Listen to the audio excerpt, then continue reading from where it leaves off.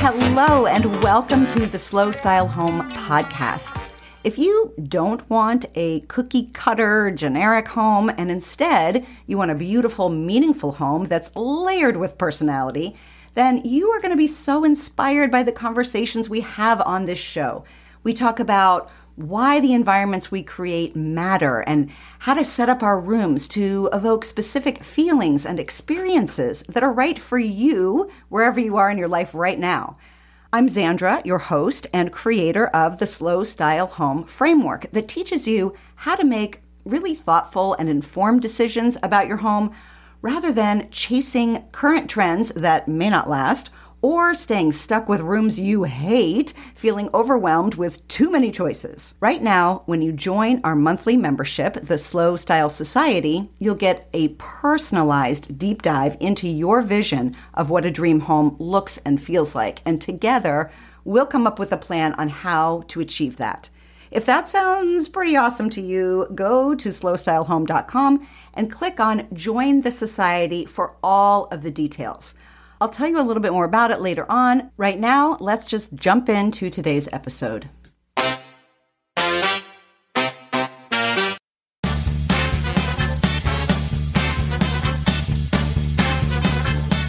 Hey there! Are you ready? Are you ready?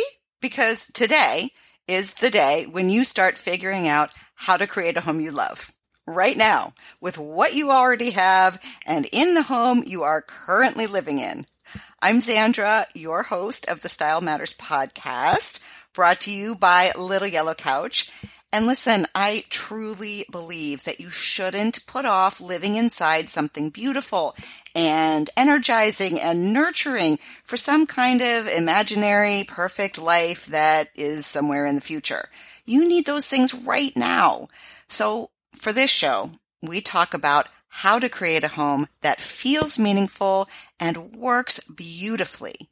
If you're listening because you're overwhelmed by conflicting advice and too many choices, or you're listening because you've never felt very creative when it comes to decor, or maybe you're here because you're just as obsessed with design as I am and you can't wait to dig into creating that beautiful home, welcome. This community of listeners is your people. You found us, and I am so glad you're here. Before we get on with it, before I introduce my next guest, I feel like David Letterman, I want to let you know that we are going on a podcast break for the month of October. So we'll be back with all new interviews starting Monday, November 7th. But in the meantime, I still want to stay connected with you, and I still have a lot of insight, inspiration, tips I want to share with you. So if you haven't already, be sure you're signed up for the Little Yellow Couch newsletter. And there are definitely a few things you're not going to want to miss next month, including some new things that I'm putting out into the world that you might be interested in joining. So if you want to jump on those things a little early, then you got to get on the list. LittleYellowCouch.com. Up in the right-hand corner, there's a yellow button. It says free guide or free style guide, I forget which, but it's where you can grab your free copy of our worksheet on how to define your signature style. And once you do that, you'll be hearing from me on a regular basis all about home and design and ways in which to put it all into practice inside your own living space. Now, if your heart starts beating really fast at the sight of a yard sale sign, estate sale notice, or the prospect of a 3-day antiques fair, you're going to love this episode. My guest is pro thrifter extraordinaire Virginia Chomley and author of the new book, Big Thrift Energy, The Art and Thrill of Finding Vintage Treasures. If you've ever been intimidated by picking through shelf after shelf of junk with the hope of finding a diamond in the rough, Virginia is the guide you've been longing for. Her book is packed with insight on how to shop, how to discern if something is right for you, how to know how much to spend and when to walk away. We talk about all of that, plus talk about ways in which to mix all of your newfound treasures together in your home in a cohesive way. And if you're a veteran thrifter yourself, you're going to love connecting with someone who is as passionate as you are about the world of vintage. Here's Virginia. Virginia Shamley, welcome to the Style Matters podcast. Thank you so much for having me. We are going to talk about my favorite subject, which is mixing in old and new and learning how to thrift and vintage shop and antiques and all of that today. And you've written a really, really helpful book here. So I'm going to pull out some of the really key things that I got out of your book. But I want to say to everyone just up front, there's a lot to this book and we're not going to cover it all. So you still really need to get your hands on it. Anyway, Virginia, right from the beginning, you have a very charming introduction. You compare shopping for vintage, like falling in love. And for me, it was like, especially that sort of high school first crush, butterflies, obsessive daydreaming kind of love, which I totally relate to. So tell us a little bit about how you first came to be such a dedicated thrifter. And then skipping all the way to the end of the book for just a second, I want you to share one or two stories about your best ever, most amazing scores. Sure. So I got really into vintage shopping and thrifting at a very young age. I was raised by my grandmother in Northeast Florida. She was a single mom. I was an only child. So we were incredibly close, kind of did everything together, willingly or unwillingly, when you're young. Yes. And she started a business buying and selling containers of furniture. So these were pieces that were lost in transit. They were new pieces of furniture, but it got really popular. She would have almost like Tupperware parties, if you remember Tupperware parties. Yes, but I'm trying to picture it. Yeah. Great. And it was all over our lawn. And these were like designer pieces that were, lost on their way to New York or something. So everyone in the neighborhood kind of went crazy for them. And it became really popular to the point that she started ordering these containers every few months and basically turned our living room into a store. And she eventually did get a store, a brick and mortar store. Yes. But in the beginnings and in those early days, she didn't have, a business license. She didn't have accounts at any of the big companies. And she wanted it to feel like a store with, accessories. So that's where the thrift store came in. She would go thrifting for pillows and art and sculpture and smaller tables, all the little sort of pieces that make up a room and sort of have a bunch of personality. And because the furniture was so great and new and designer, she needed accessories that were sort of in that same vein. So she was just really skilled at finding everything from, a Chanel bag at an estate sale to, a one-of-a-kind art piece. And no one ever really knew it was, thrifted. Wow. Because her niche, I think, was finding pieces that were kind of trendy, everything current is rooted in something that's older. So she was sort of finding the original versions of things. And I think I just really soaked it up. I remember being so upset if she would find something on the side of the road or take me to a live auction. I hated live auctions when I was younger. But then when I got older and got my first apartment and later my first home, it was like, oh yeah, well, I'll just go to the thrift store because that's where you can find the best stuff. And then I started sharing it on Instagram and it really resonated with people. And then, a few years ago, I thought, gosh, somebody should really write a book about this because I get so many questions. Right. And what's great about the book is that you grew up with this. So I think, like you said, you soaked it in. A lot of it is probably very instinctive to you. Yes. But for a lot of people, it isn't, and they've never even set foot in a thrift store until they're an adult, or let alone gone to a huge like Brimfield Antiques Fair type of thing. But you still are able to really kind of deconstruct, I guess, how you've done it and really lay it out for people who are new to it. But I have to say, as a person who's been doing this for a long time myself, there's still stuff I learned as well. So I just really appreciated how you were able to break things down. So let's get into that. You've divided the book into 4 main sections. And the first one, I would say, I'm going to skip over it in this conversation, but do not skip over it if you're reading because there's so much good stuff in there. But I would say it was about laying the groundwork of becoming really comfortable with vintage and antique shopping. And then the second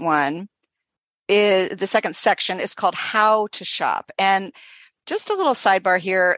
For me, this is where people get overwhelmed and they tell me, I just don't know. First of all, I don't know if it's a diamond in the rough or a piece of junk. And you and I are going to get into that. Like how do you get to decide? Right. Right. Or they'll say, I really like it, but do I really need it? Where would I put it? And so they don't buy anything. And then they keep missing all of these opportunities to start bringing in the very pieces that will give them that layered, thoughtfully considered, collected over time feel that they want. They come into my home and they say, oh my gosh, where did you find that? And it's always, well, a thrift store or an antique store, or, it wasn't a catalog. I can't give you a link to go buy it. Right. But then they try to do that too. And it is so overwhelming that they just don't know what to pick. And so they don't pick anything. And so I think your third section of the book, which is how to style, really helps us answer that question. But let's start with how to shop. It's a great section. And you basically pulled out some really key types of pieces to always be on the lookout for, as well as, I would say, key design elements, materials, let's say, to just consider, like, well, if it's made of X, then it's timeless. It's going to work. So tell us about some of those, both the types of pieces to look out for, maybe some of the materials. Let's start there. Sure. So I think for me, I'm really interested in fashion. So I kind of approach the design of a room similarly. And I think if you don't know anything about design at all, you can approach it similarly as well. You think of the clothes we buy and the clothes that are the most well-constructed and the most expensive or valuable. Those tend to be items made of nicer material and construction, right? Leather, silk, satin. Similarly, those are some of the materials you should be looking at in the home goods section of the thrift store. Mm-hmm. But then obviously there are bigger pieces. Marble is a big one. I mean, marble is timeless, really. Yes. But certainly we see sort of different colors pop up. I mean, lately, I think we're noticing lots more rich browns. Right. And certainly in previous years, we've seen all that white marble, the Carrara marble. So those are always good, materials to be on the lookout for, because they're very pricey. Anything that's heavy, I would say is good to look for, because those are items that just tend to be pricey because of shipping. Because they're made with good materials, right? That's why they're heavy. Exactly. Yeah. Right. And so, I mean, it stands to reason, like you were saying, if something's made of a nice material, it's probably more valuable and will stand the test of time because it's probably well constructed. No one's going to spend a bunch of money on a piece of marble and then make something cheap out of it. Right. So I think, leather, marble, silk, satin, different types of wood. I mean, darker wood, even the blonde burled wood.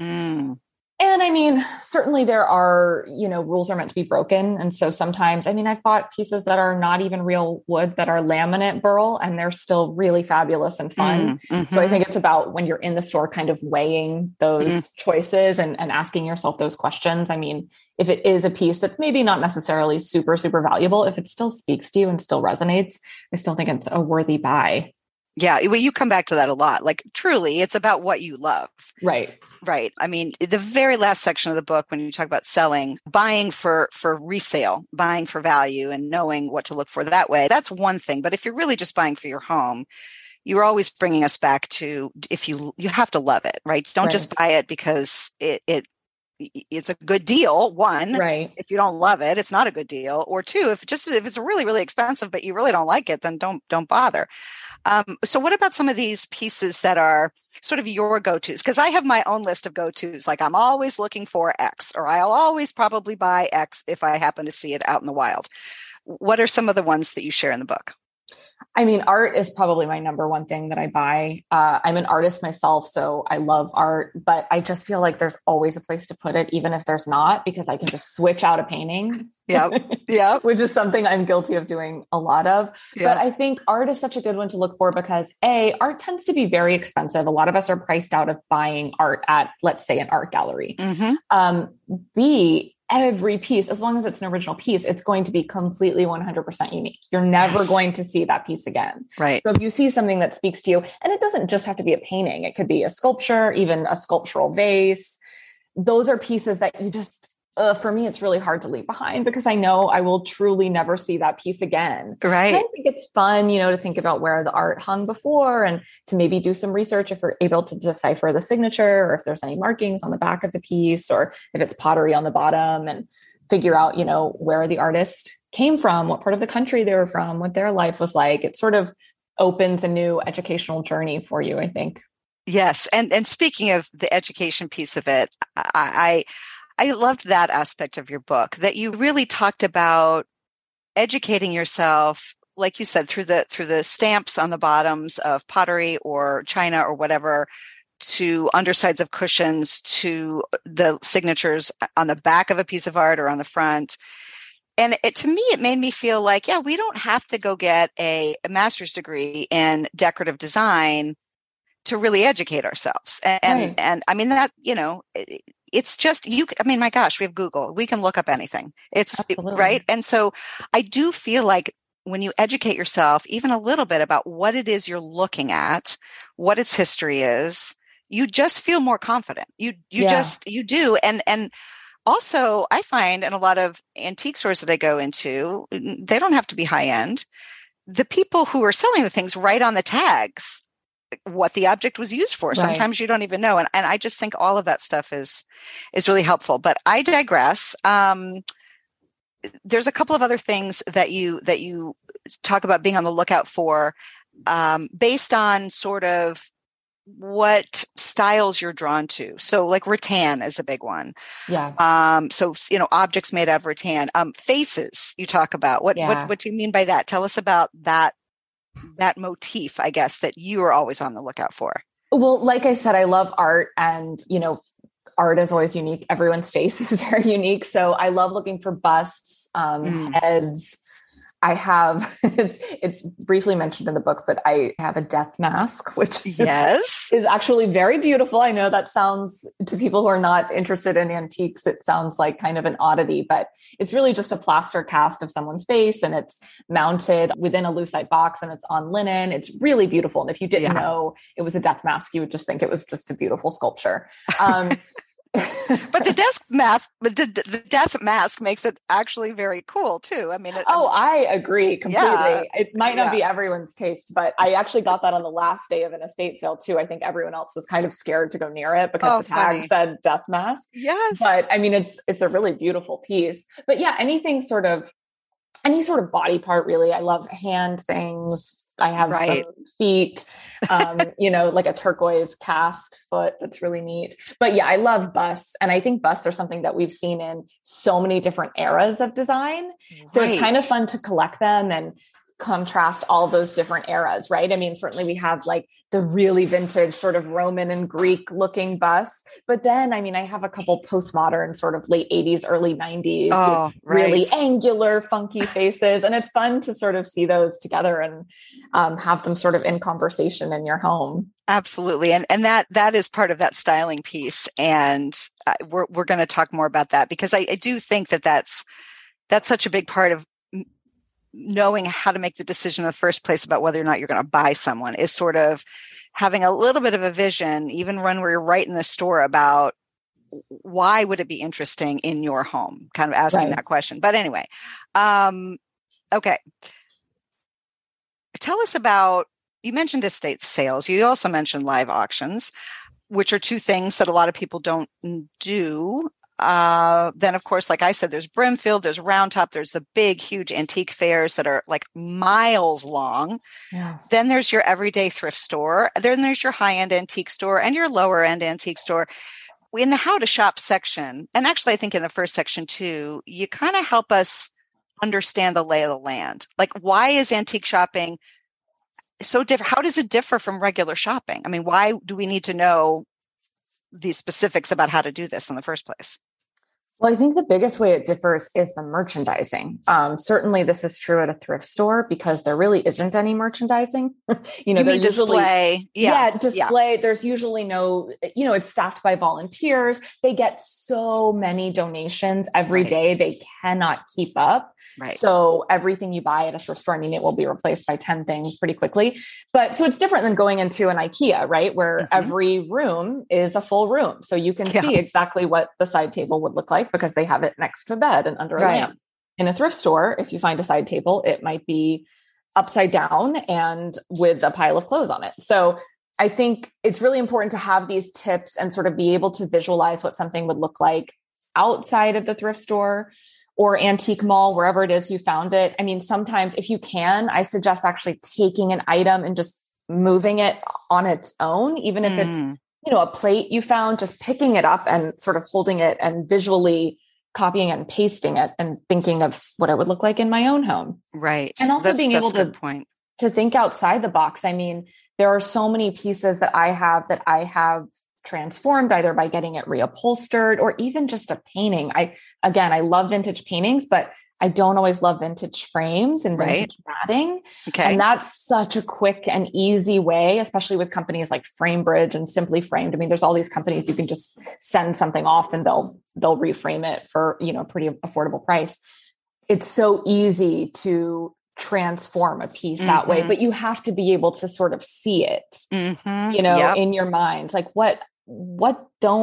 this is speaking to me, but I can't get past the matting. Okay. Might it just look better in a different frame? Or if it's a mirror, maybe it would look better on its side or just hung upside down or something. The matting thing, that's a good point. Because matting can date a piece so quickly, and I date it in a bad way. Like, you know, you can completely take it out of an era by taking it out of the mat and put it in a different era by getting rid of the mat altogether or putting in just a white sleek mat, you know, whatever. So that's a great one. And what about estate sales and auctions? I mean, how do we not be intimidated by those? Well, I think live auctions, it's really easy to be intimidated at. And my best advice for those is to just be confident and also, be confident that you will stick to your budget, because I am a very competitive person. And so a live auction is a dangerous place for me, or even a virtual auction, because if I want something and I get in a bidding war with someone, at some point it becomes, I just want to win it.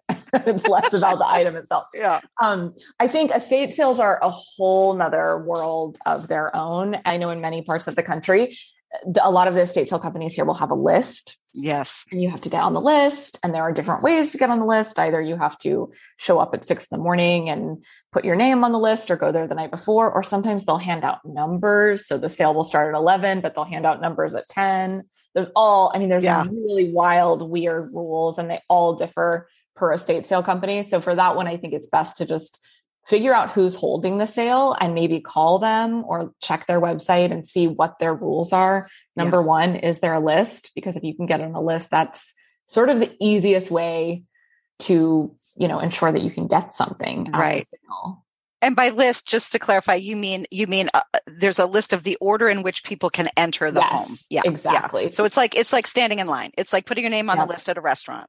Right. And down here, this is Florida, so we have an aging population. It's a transplant population. So there are a lot of estate sales here. Mm-hmm. So I think that's just one way to ensure that it's not too many people in the house at once. You know, some of them will say we're only allowing 30 people in at a time, but there's 100 people in line. So if you get there and you're not on the list and you're at the very, very end, A, you might end up being at the house for over an hour just waiting to get in. And B, when you get in, you might not really see anything that's left over. It's left. Exactly. Right. So just for everyone listening, the book, she breaks down all these different kinds of places that you can find things. And you even give them sort of beginner, intermediate, and advanced kind of tag, right? So that we know, like, if you're really new to this is where to start. If you've been doing it for a while, go ahead and move on to the more advanced. Right. Before we continue with the conversation, I want to jump in here for a minute and introduce you to my slow style approach to creating a home you love.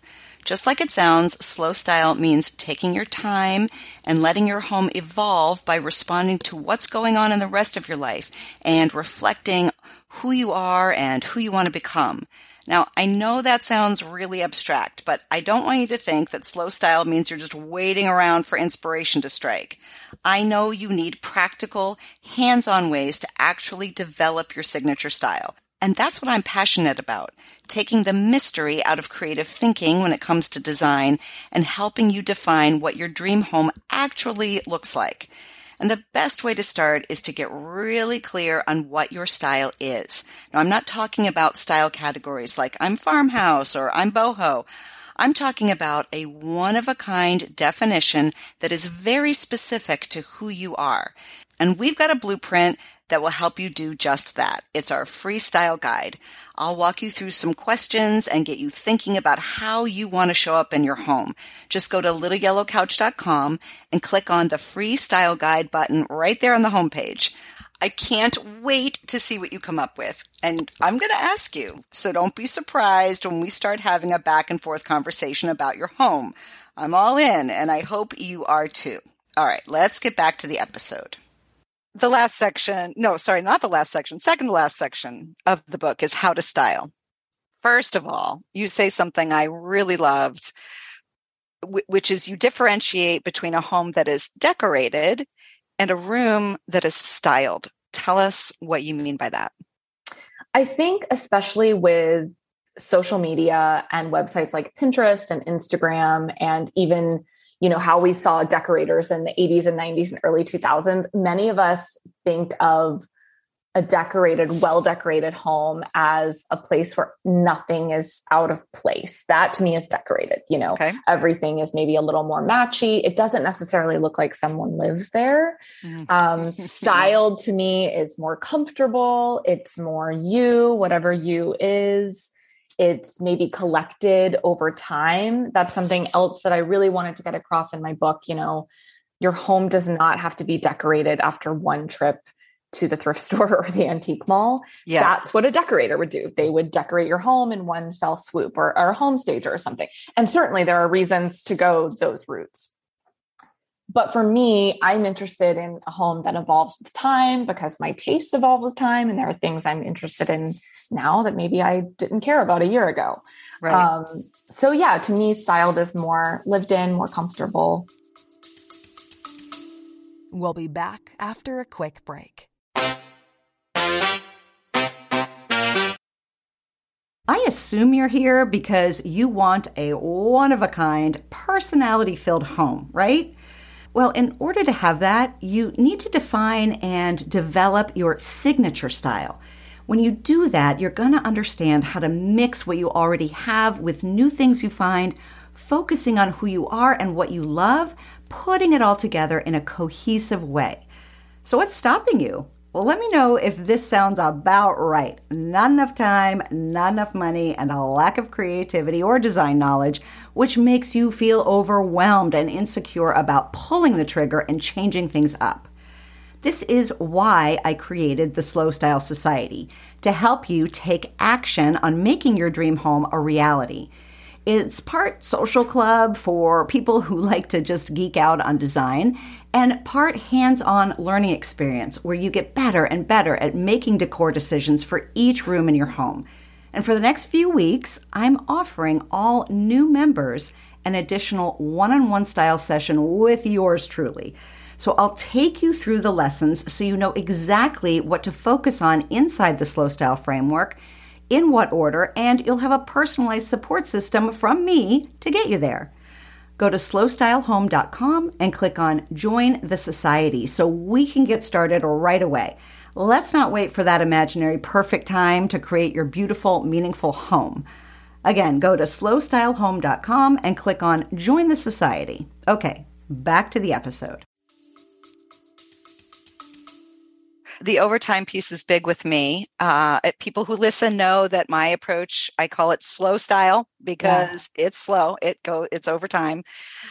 And I loved your distinction of it. And I was interested in that as well, to try to help describe what we're talking about. Because I think that people, not everybody, but a lot of people are drawn to photos of rooms like yours. And by the way, are all of the photos in the book your home? Yes. Okay. So I actually sold my home midway through writing the book. So it's either my home or my condo, which I bought after. So. Oh, cool. Okay. So that was really interesting to me. Because another way to do this book would be to photograph a lot of other people's homes that also do a lot of other thrifting. But I felt like it was very personal because I assumed we were seeing your home throughout, which is just really cool. Because I just felt like you were really able to tell us your thought process behind how you styled things, how you bought things, how you mix things together. Anyway, you start this section off with getting us in the mindset of a designer. And you talk about how confidence is like the secret ingredient, right? To finding your style, getting better. I mean, I think that's what we assume designers all have. That's why we hire them. They have confidence and we don't. But you and I think we're on the same page here, would say that confidence comes from practice, from moving things around, from trying out different layouts and mixes of styles. It doesn't have to come from knowing the quote unquote rules. Right. So what are some of the things that a designer takes into consideration as they're eyeing a space and starting to think about what to put in there? Yeah. So I think the biggest sort of way most designers will approach a room is in terms of the layers. There's a foundation that might be the rug or all the larger pieces in a room, like the furniture. And then they sort of layer accessories on top of that. But it's also layering patterns and textures, and it's playing with both balance and tension. Okay. And those are things, I think balance is something that we saw so much of in the 90s, where everything was about symmetry. And I think we're starting to sort of see a little bit of a push against that, which I really like, especially when you're shopping vintage, because not everything has to be a matching pair. Right. In fact, it's hard to find a matching pair sometimes. It's very hard, which is why maybe I rebel against that. Right. I'm just working with what I get. Right. But for instance, in my bedroom, I wanted to approach the space like a designer, but using the vintage pieces I have. So I have matching side tables on either side of the bed, and I wanted lamps for either side of the bed, but I didn't find matching ones. But instead I got two very different, but equally beautiful lamps that sort of complement each other well. One is sort of this black and white round paper Noguchi lamp. It's really interesting. It has little tiny thin legs. And then there's on the other side of the bed, a more postmodern, very angular black lamp. And those work together because they're both black. They both kind of share similar lines, but they're totally different. I mean, if you saw them in a store, you wouldn't necessarily buy them together. Right. So I think that's when it's important to think like a designer in terms of you want things to have cohesiveness, and you want them to make sense. And, would these two things be friends in real life? How would they communicate in real life? That's how I like to think of things. But they don't have to be necessarily matchy-matchy. Yeah. And a store, to your point, a store would not put them together. They wouldn't, they're not going to show you what they look like together. You have to have that kind of imagination yourself. And I think that your book in this How to Style section gets into a lot of that. Let's go back to the thing that I was saying earlier. When I have taken people antiquing with me, they'll pick up a few things, and I can see that their stomach is turning over with butterflies, right? But they'll put it down because there's another part of their brain that sort of admonishes them. It says, "What will you do with that? Where would you put that? How would you use that?" And I think that's where their creative thinking gets cut off. So, how would you advise someone when they're right in the moment? Maybe they're slightly overwhelmed in some sort of big antique mall or flea market. And they found something they love, but they have no idea if, how, why, when they would use it. So can you coach us through the thought process that gets that person back to thinking creatively so they don't pass up a fabulous, quirky piece that they love? Well, I think the most important thing is if you absolutely adore it and it's within your price point, and usually at thrift stores it absolutely is, then you should buy it. Obviously, this is a very different conversation if we're talking about a Brimfield or Round Top, which is also full of beautiful things, but sometimes in a little bit more of a higher price range. So, but secondly, I would advise someone to think, just sort of ask yourself, what might you do with it? If it's a piece of art, is there a wall space maybe that's empty now that it would work on? Maybe you have art hung, but this would look good next to it or near it. Could you do a gallery wall? If it's a piece of furniture, I think it's always important to just think outside the box. I'll give you an example in my own home. I have a coffee table that I'm not in love with. I bought it at auction. It's beautiful, but it's kind of too small for the space. And so I really needed a coffee table, but if you go thrifting, you'll know that you can't just walk in a thrift store and find the perfect coffee table. It's something that will take many months. So I ultimately found this really fabulous ottoman. It's really round. I mean, it's almost as round and large as my dining table. And it looks like a circle, but you can actually pull the two pieces apart. So it's like a yin and a yang. It's very cool. And it's in this hideous upholstery, of course. So, but it was $40, which is like, wow, it's in my car, really. Right. Easily, so I didn't have to, hire any movers or rent a U-Haul or something, which I'm not opposed to and have done before. I'm sure. So I knew that this was something that would work for my coffee table space, right? I mean, it's comfortable. I can put my feet up on it and watch Netflix, but it's also solid enough that I can put stacks of books or candles or whatever on it. So I think that's a good way to sort of approach thrifting and vintage shopping in general, is thinking, well, what might I be able to use this for? I mean, a bench, for instance, benches work as coffee tables. Benches can work on the foot of your bed. So I think it's always just important to think of maybe I think I don't have space for this, but I actually might, if I just sort of go in my head room by room and think, oh, you know what? Actually, I do have that empty space and this piece might work there. I think it's interesting when people come across something that is, I'm going to make something up here, so I'm not sure my example is going to be very good, but very Lilly Pulitzer, right? Very, very preppy, very of Martha's Vineyard kind of look, colorful and all that stuff. And nothing else in their home is like that. Right. Nothing. They have stuck to a muted color palette, and they don't live anywhere near Martha's Vineyard, and they or Southern California, right? Because Lilly Pulitzer kind of go that Palm Beach, Palm Springs, right? Sure.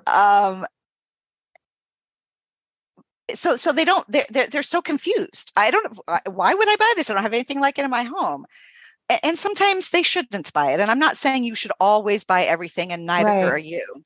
But what would you say to them to encourage them about, well, this is how you might bring it into your home. Maybe you should bring it into your home. Yeah. Maybe the fact that you don't have anything like that is telling you something. Yeah. I mean, I would say in that example, certainly, maybe that's a signal that the taste, the aesthetic in your home isn't really your aesthetic, right? Mm-hmm. I mean, maybe you designed your home based off of what you saw in Veranda magazine, or what you saw your favorite influencer on Instagram. I always call it 50 Shades of Beige, because I see so many influencers now doing these muted shades, and they're beautiful. But at a certain point when I'm scrolling, it's like, I can't even tell whose house this is. They all look the same. Right, and it always makes me wonder, is that actually what resonates with them, or are they just doing it because they saw someone with 1 million followers doing it? So I think if you reach for something that seems really outside your comfort zone, but you find that it really resonates with you, I mean, maybe you should bring it home, and maybe you should start adding more of that to your home in small or large doses, because maybe that's really kind of who you are. You just didn't realize it. You're making it sound very exciting. I mean, and I think this is what you're talking about evolving, right? You change. Right. You change. Absolutely. And also it would be so interesting. And you mentioned this about things being in conversation with each other, like the two lamps that you were talking about by your bed. What would this Lilly Pulitzer type, I don't know, Missoni, let's do a different kind of wild and crazy, colorful designer. What would that vase look like next to, your very traditional candlesticks that your grandmother had and passed down to you? I mean,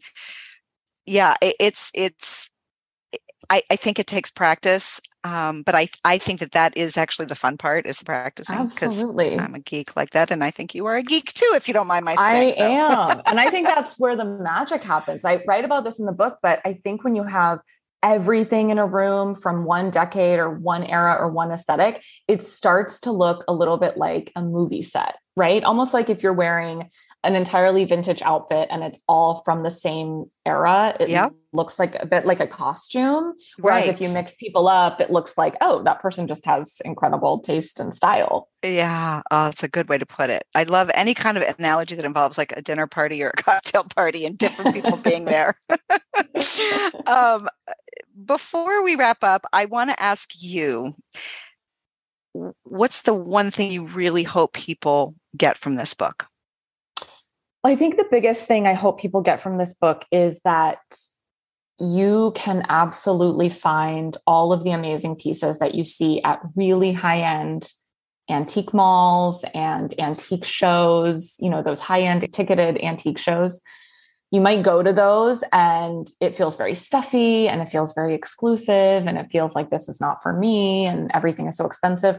All of those people probably got that stuff at a thrift store or an estate sale, and you can absolutely find it too.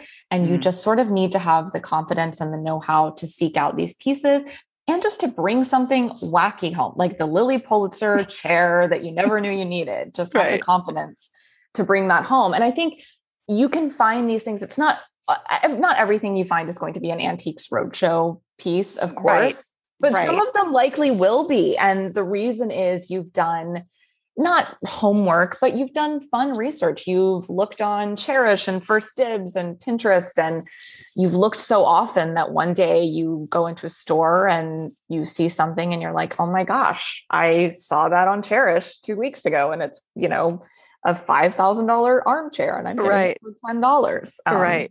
I talk about a couple of pieces like that in the book that I found. And I forgot. I was just going to say, I never brought you back to my very first question, which was give us a story, your favorite score.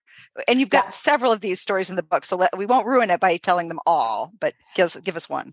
Well, my favorite is my Goyard trunk. I got that. My grandmother and I were estate sailing one day, and we had really good luck at the estate sale. And so we were heading home, but we got stuck in traffic and we saw a little store on the side of the road that said Old Wicker. I think that's what the name of the store was. Okay. And so we pulled in and we didn't see anything in the store, but the shopkeeper said, make sure you check out the shed out back before you leave. And so we walked out back and there was indeed a little shed. And I turned the corner in the shed and I saw this trunk and I knew what it was immediately because Goyard is a brand that's very familiar to me. It's, this storied French luggage brand. It's very rare to find even the new pieces. I mean, they don't have any online presence. You can't buy anything Goyard online. You can only get it at a Goyard store, of which there are only a handful in the world. So I saw it and I'm like, okay, that's Did you stop breathing? Like I'm not breathing right now. Like I audibly screamed and my grandmother was like, okay, be quiet. She didn't even know what it was yet. She's just like, you're letting everyone know that there's something good. So the tag said Old Trunk, $90. And so then I'm like, okay, is this like a fake? Even if it's fake, like a trunk for $90 is pretty good. So we loaded it in the car very, very quickly. And we did ask the shopkeeper about it. She said a woman had got it in her attic, which of course we were like, who is the woman? Yes. Where's the attic? Where does she live? Please. And I brought it home and I had it authenticated and it is indeed a Goyard trunk. Wow. Yeah. All right. Virginia, I could talk to you forever about this stuff. And I think I've said it several times now during this conversation about, well, this is also in the book and, check this out. But it's really true, guys. I mean, this book is really packed with a lot of helpful stuff that we are just not covering at all. But I do need to wrap up. So I want to ask you my signature question, which is, why does style matter? Style matters because I think as the past few years have shown, our homes and what we wear and what we put on our walls and what we put in our beds are pieces of our lives that are not just sort of a refuge, but for many of us, our homes are schools, there are gyms, there are workplaces, certainly more and more over the past few years. So we should surround ourselves with things that make us really happy, things that distract us maybe from the outside world, things that are just beautiful, and beautiful can be certainly whatever you think it is to you. I just think homes should make us happy, and your style, whether it's your personal style, what you wear, what you outfit your home in, it should just make you happy. Absolutely. You got it. I agree completely. I'm sure everyone listening is agreeing with you, nodding their heads right now. This has been a great conversation. Thank you so much for joining me. I really, really appreciate it. And I love the book. Thank you so much. This was so fun. I loved chatting with you. Okay. I hope that was helpful and inspiring do check out our website, littleyellowcouch.com, where you can see photos and links from this episode, learn about my slow style approach to design, and grab your free style guide to get you started on your signature style today. Have a great week. Bye for now.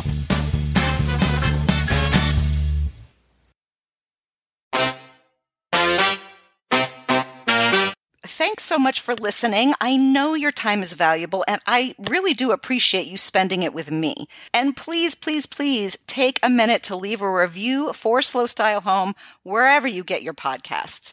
It honestly does help keep this show on the air, and your feedback is highly valuable to me. Have a great day, and I'll be back in your earbuds soon. Bye for now.